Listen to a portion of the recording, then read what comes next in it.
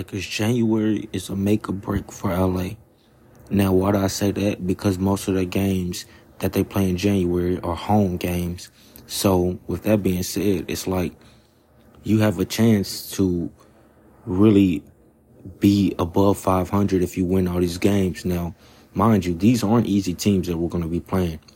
So, with that being said, if we still take care of business, we could definitely be above 500.